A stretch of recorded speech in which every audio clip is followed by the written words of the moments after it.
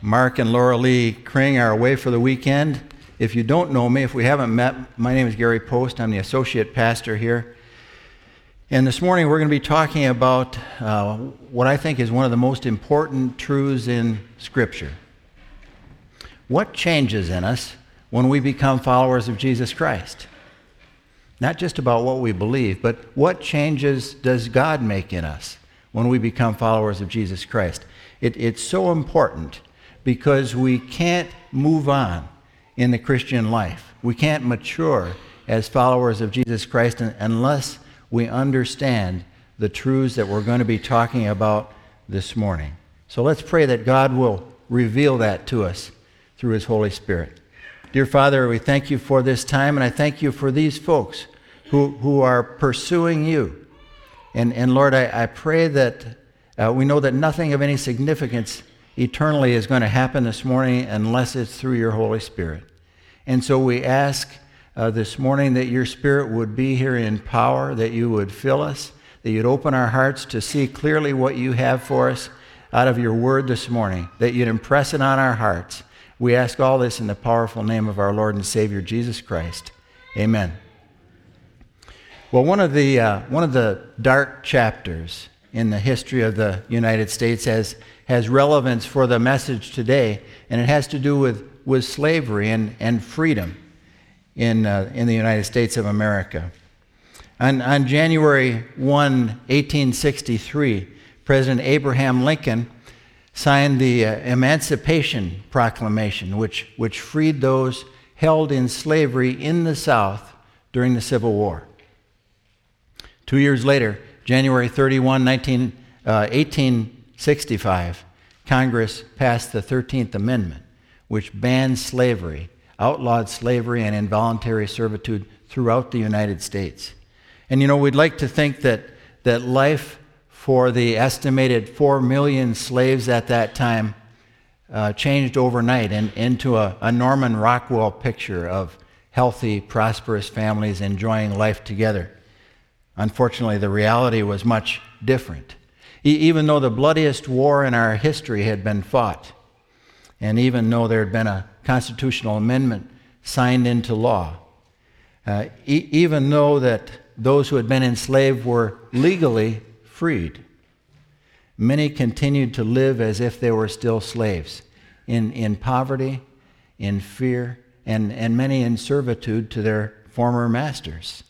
Historian Jim Downs, in his book, Sick from Freedom, estimates that as many as a quarter of the 4 million slaves, as many as 1 million of those slaves, either died or suffered from chronic illnesses and starvation in the chaotic years that followed the Civil War.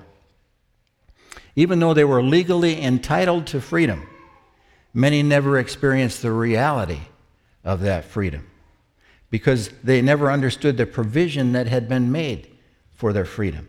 They were never able to experience the benefits of that freedom, and they continued to live as slaves.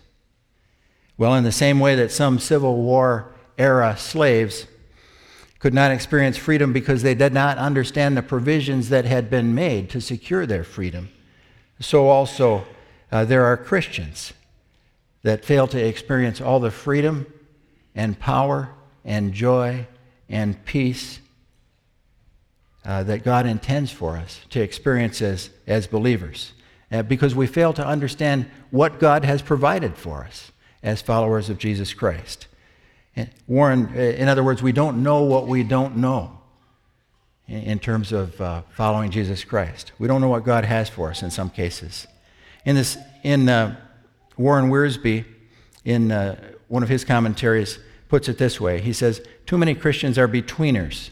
They live between Egypt and Canaan, saved but never satisfied. Or they live between Good Friday and Easter, believing in the cross but not entering into the power and the glory of the resurrection." Romans 6:5 indicates that our union with Christ assures our future resurrection should we die. But Romans 6:4 teaches that we share his resurrection power today. And then Wiersbe quotes from Colossians 3, Since then you've been raised with Christ. Set your hearts on things above, for you died. Remember that. For you died, and your life is now hidden with Christ in God. You see, many Christians get to the place where they trust Jesus Christ to pay the penalty for their sins and give them the gift of eternal life. But that's where sometimes we get stuck and we stall out. We don't know what else is there. Is this all there is? And sometimes we struggle with the same old sins, with guilt over past mistakes, doubts about our salvation, a lack of spiritual fruit in our lives, fears about the future, and a lack of desire even to grow in our life with God. I'm convinced that many of us are living defeated Christian lives because we don't know enough about the provisions that God has made for us as Christians to experience His freedom, His love, His power, His peace, and His joy. You know, we read the Bible to discover who God is, who we are from God's perspective, what He's done for us, and how He intends to work through our lives. Those are the 4 things you find out by spending time in the Bible. And we can see all of those things in the book of Romans. And that's where we're going today. The Apostle Paul outlined God's plan to save us in the book of Romans, to save us through Jesus Christ. And a thumbnail sketch, he first mentions the reality of our sin and the way it separates us from God. In Romans 3:23, he says, "For all have sinned and fall short of the glory of God." And then the reality of God's love for us and Christ's sacrifice for us. He says in Romans 5:8, "But God shows His love for us in that while we were still sinners, Christ died for us." And then finally, the reality of our standing before God, or how God sees us after we come to faith in Jesus Christ. He says, "Therefore, since we've been justified," whenever you read justified, understand it means declared not guilty for all time. Therefore, since we've been justified or declared not guilty by faith, we have peace with God through our Lord Jesus Christ. Through Him we've also obtained access by faith into this grace in which we stand, and we rejoice in the hope of the glory of God. And this is where sometimes as believers we're tempted to hit the pause button and wait for the bus to heaven. But you know, God has so much more for us once we come to faith in Jesus Christ. And we find that in Romans 6. I like to think of Romans 6 as God's emancipation proclamation for every Christian. Would you open your Bibles to Romans 6? If you're using one of the Pew Bibles, it's page 942, and that's where we'll begin.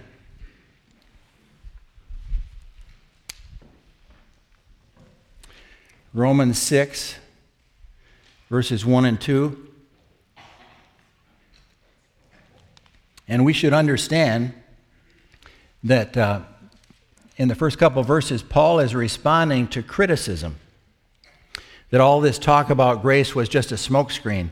All this talk about grace, Paul, is just a license to sin. That's the criticism he was receiving. So in Romans 6, 1 and 2, we read this. "What shall we say then? Are we to continue in sin that grace may abound?" That's a rhetorical question. Paul says, "By no means. How can we who died to sin," remember that, died to sin, how can we who died to sin still live in it? Here's the context. The Jews that Paul was speaking to were hardwired, were steeped in tradition of pleasing God by painstaking compliance with 613 different rules and regulations. Dietary rules, rules about relationships, rules about how they handled their financial transactions and did their crops and everything. Worship and sacrifice, all of that was contained in those 613 regulations. And they began to think that they could please God by compliance with those regulations, by those rules. And so Paul was introducing the end of a works-based righteousness, you see. And that's why he was running into so much opposition. It was revolutionary. It was even heretical in the context in which he was speaking it.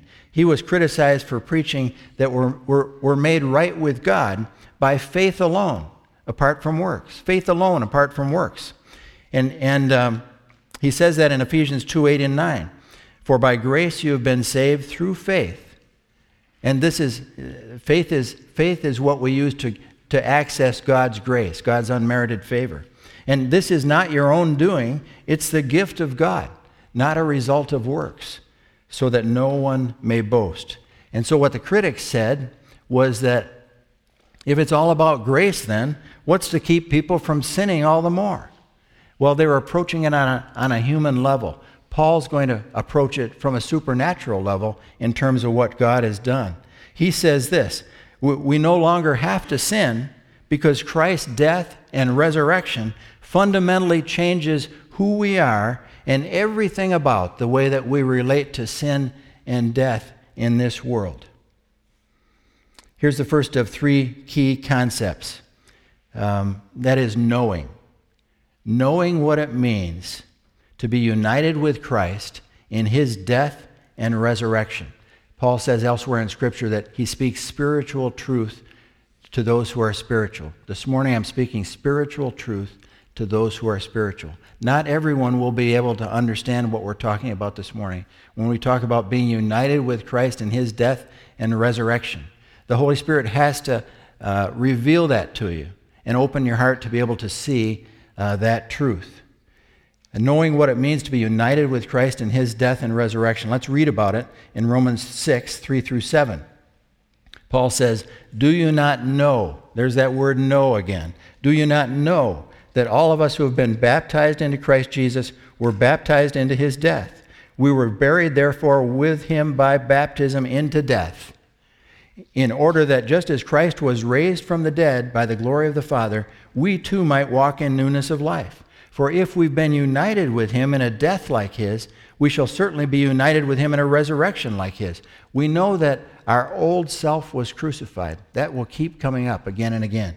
Our old self was crucified with him in order that the body of sin, or our tendency to sin, or our propensity to sin, the body of sin would be destroyed. Here it says brought to nothing. Another verse says that body of sin would be destroyed so that we would no longer be enslaved to sin. For one who has died has been set free from sin. Now the word know here implies more than just a superficial intellectual understanding. The word know here in the Greek implies a spiritual knowledge, one communicated from the Holy Spirit, that you would know that in your heart, that we are united in that way with Christ in his death and resurrection. Now, God declares that when we come to faith in Jesus Christ, our experience is bound up with that of his. That when he died, we died with him. We were crucified with him, as Paul says. And when he rose to new life, we share in that new life. We have new life as well because of Jesus' resurrection life and his life within us. And I know that's hard to get our head around. And part of it is that we're time-bound, folks. That is that we think in terms of time. And so it's hard for us to understand, hard for us to wrap our head around how can we participate in Christ's death that occurred 2,000 years ago? Well, the reason is because God declares it to be so.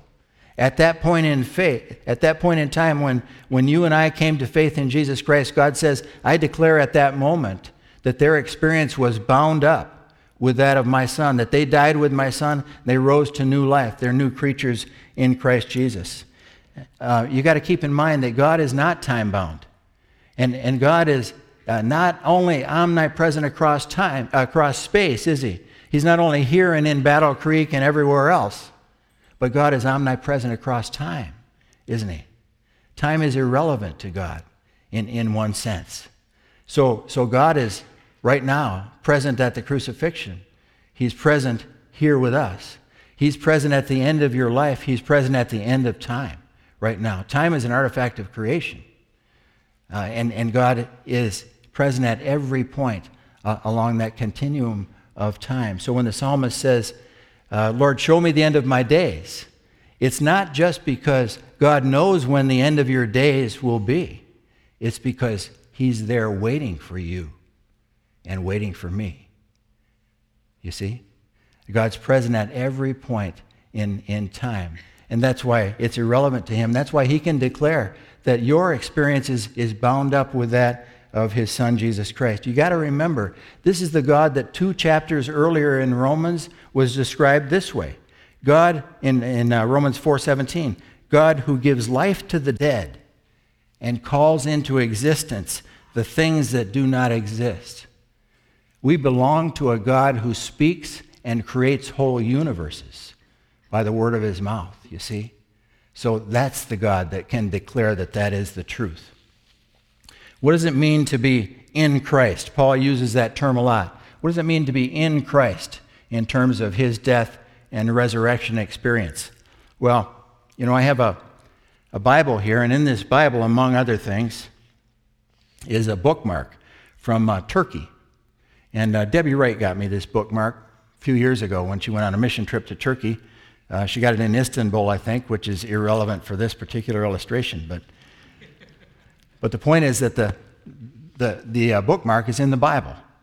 And when I bring this Bible into work in the morning, the bookmark is there. When I bring it home at night from the office, the bookmark is there. If I were to drop this Bible into a river, the bookmark would go in the river as well. You see, the experience of the bookmark is bound up with the experience of the Bible. What happens to one happens to the other. And the same thing is true in terms of our experience with Christ. God has declared that our experience is bound up with that of Christ. Once we come to faith in Jesus Christ, our experience is his. And we follow, our experience is bound up with him. And we're experiencing his new life. So when you think about it, when the moment you became an eternal being, the moment you became a child of God, a new creature in Jesus Christ, eternity started for you right at that moment. It doesn't start when you die. It starts when you become a follower of Jesus Christ. Bang, you're a new creature, and God says, you've begun your eternal life right now. You're just living it on earth. Someday we'll step through a door, and we'll be united with our Savior once again. And eternal life will continue in heaven, but it's already started now. Why did we have to die with Christ? Well, we had 2 sin problems and one solution that God had for it. The first is that before Christ we committed sins and still do on occasion, but we committed sins. Romans 3:23 says, all have sinned and fall short of the glory of God. Before Christ, we committed sins because that was our nature. That's the other side of the problem. We committed sins simply because that was our nature. Our old nature had a propensity towards sin. But Christ's death on the cross solves both problems, you see, because we have forgiveness of our sins through his blood and the destruction of our sinful nature through the cross. So the shed blood of Jesus Christ was the only sacrifice that could pay the price to make us not guilty before God. We see that clearly in a number of places in Scripture. But Paul makes it clear in Romans 5:9. Since therefore we have now been justified, remember, declared not guilty by his blood, much more shall we be saved by him from the wrath of God. There is no punishment for the child of God anymore because God treats us as his beloved children, not creatures of wrath. So the second problem, the first problem was the forgiveness of our sins. The second problem is our tendency to sin. God took care of that through the cross of Christ. It was the only way to deal with that was to put our old nature to death, to free us from the power of sin. And God knew that there was no point in trying to remodel us, trying to clean us up a little bit so that we could be in a situation where we would please him. He had to put our old nature to death in order to free us from sin. And Paul says that in Romans 6:6 again. We know that our old self was crucified with him. Do you get the reality of that? Our old person, the one that had the tendency to sin, was crucified with Christ. That's what God has declared.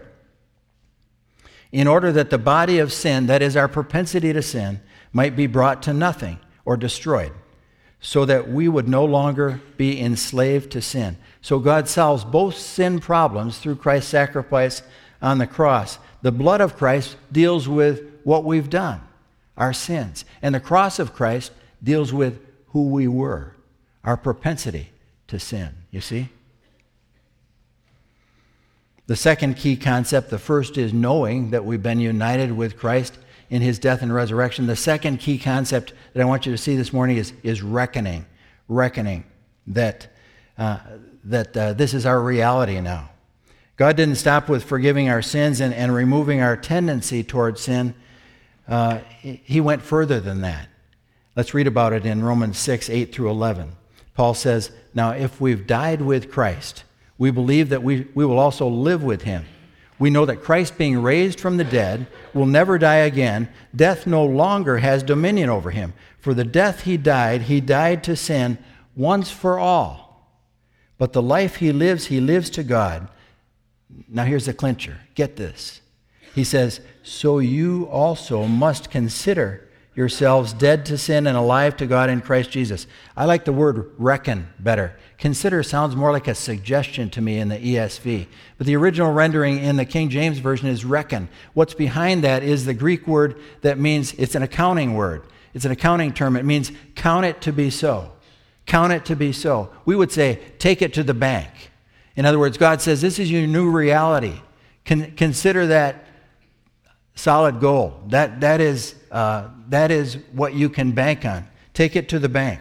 Because we're in Christ, we have his new resurrection life in us. And that's what it means to be born again. Isn't that right? We have Christ's resurrection life in us. We're born again into new creatures. That's why Paul can say in 2 Corinthians 5:17, he says, "Therefore, if anyone is in Christ, he's a new creature. The old things passed away. Behold, new things have come." We're new creatures. Would you turn to the person next to you and say, "You're a new creature"? You're a new creature. Yeah, you're a new creature. 3 new creatures right down here. Yeah. Some of the old things that have passed away are the way that sin used to control our lives, and the doubt and the discouragement and the guilt that we carried with us. Some of the new things that come are Christ's life within us, and the peace and the power and the joy that come from knowing that we're accepted and loved and forgiven once and for all time. Those are some of the new things that happen. That's how Paul can say that we have power to live a new and a different kind of a life because of what's happened to us in this death and resurrection process. He says this. This is possibly my favorite verse in the whole New Testament. It says, Paul says, "I have been crucified with Christ." You see that again? He references his own death in Christ. "I have been crucified with Christ. It's no longer I who live, but Christ lives in me. And the life which I now live in the flesh, I live by faith in the Son of God." In other words, I'm stepping aside, I'm surrendering, and I'm asking Jesus Christ to live out his life and his character and his power through my life. "I live by faith in the Son of God who loved me and gave himself up for me." The power of sin and death has been broken over us, and we become capable for the first time of having Jesus Christ live out his life through us. Isn't that amazing? That's why Paul can say in Galatians 3:27, For as many of you as were baptized into Christ have," get this, "have put on Christ." Have put on Christ. Like clothing, like a suit of clothes. We put on Christ's character when we allow Christ's life to come out through ours, you see?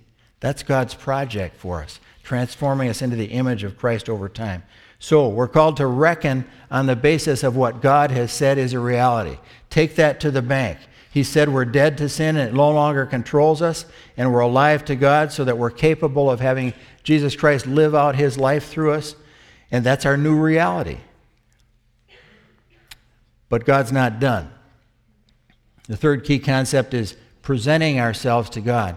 Presenting ourselves to God for his purposes. Paul says it's not enough to know that we're united in the death of Christ and the resurrection of Christ. It's not enough to reckon that reality to be true for us.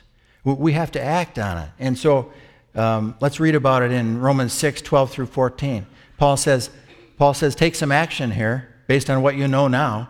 He says, let not sin therefore reign in your mortal body to make you obey its passions. Do not present your members to sin as instruments for unrighteousness, but present yourselves to God as those who have been brought from death to life, and your members as instruments for righteousness. For sin will have no dominion, no control, no power over you, since you're not under law, but under grace. Paul says there's a decision point here. You have to decide based on what God has done for you. You have to decide, are you going to present your members, your mind, your body, your faculties, your intellect? Are you going to present your members as instruments of unrighteousness? Or are you going to present yourself to God as an instrument of righteousness to be used by Him for His purposes in this world? That's the choice before us. Paul commands us to make that choice and not to let sin reign in our lives anymore, because we're set free from the control of it. We no longer have to sin. You notice I didn't say we no longer sin, because there are occasions when we do, right? But it ought to be the exception rather than the rule.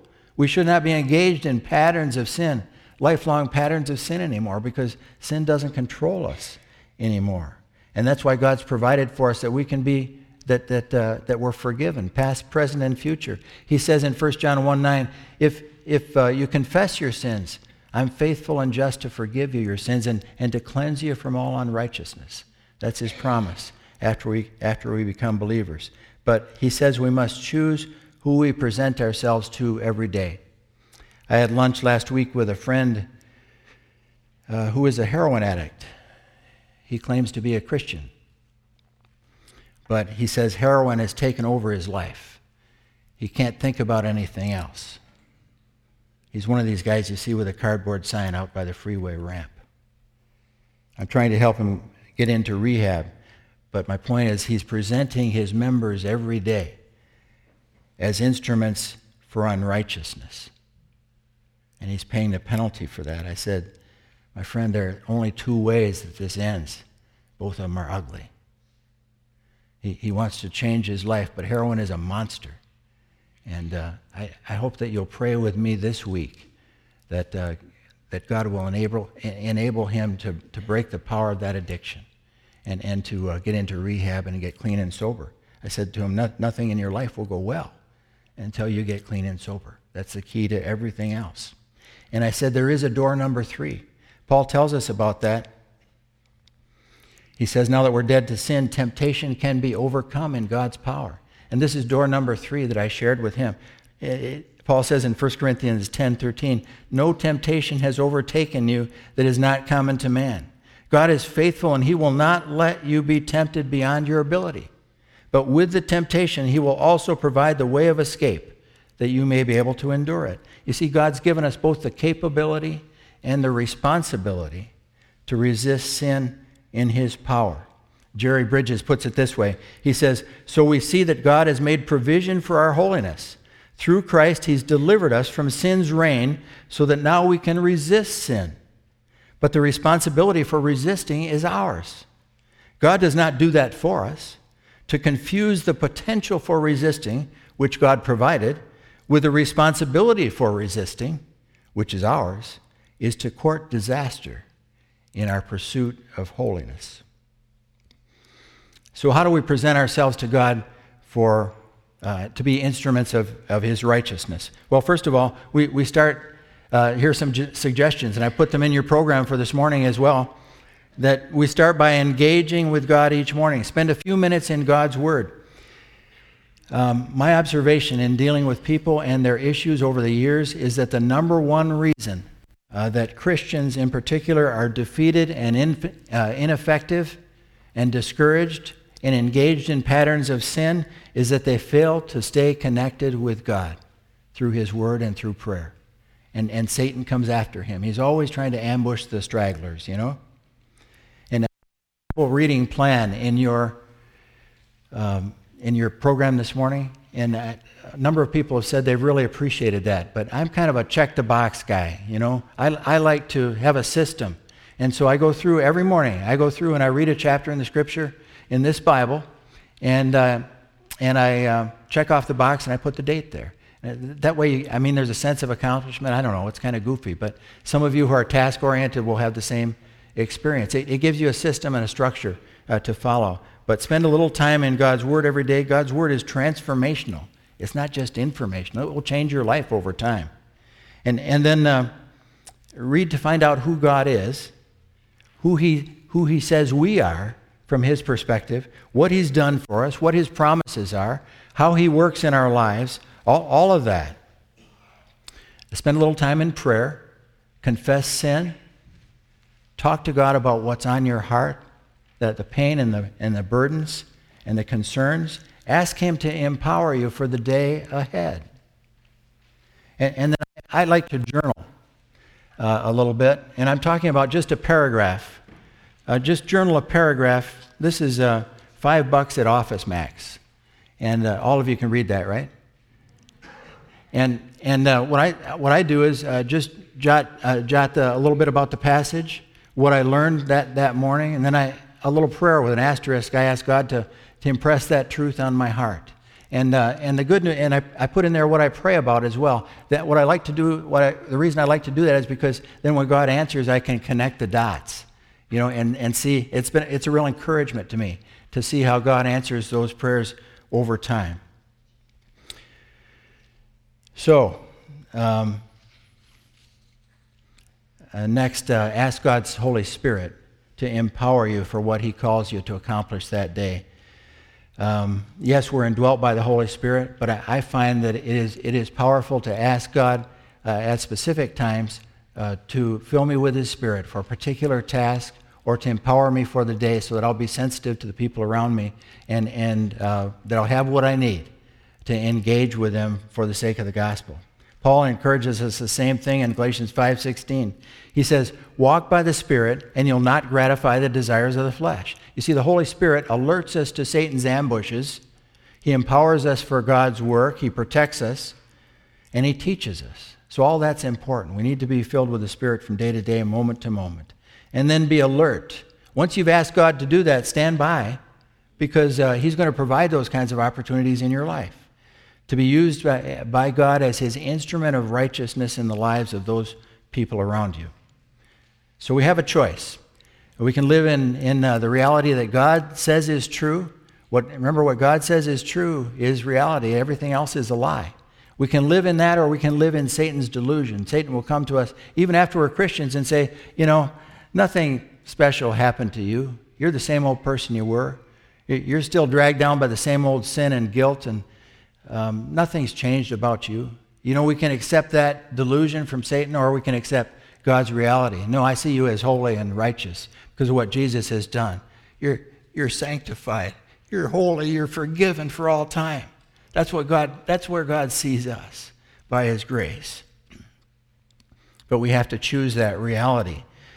A number of years ago, in terms of choosing between realities, some of you know that my first career was as a state trooper. And many years ago, I retired in 2000, so it's been many years, but a number of years ago, I was a trooper at Brighton.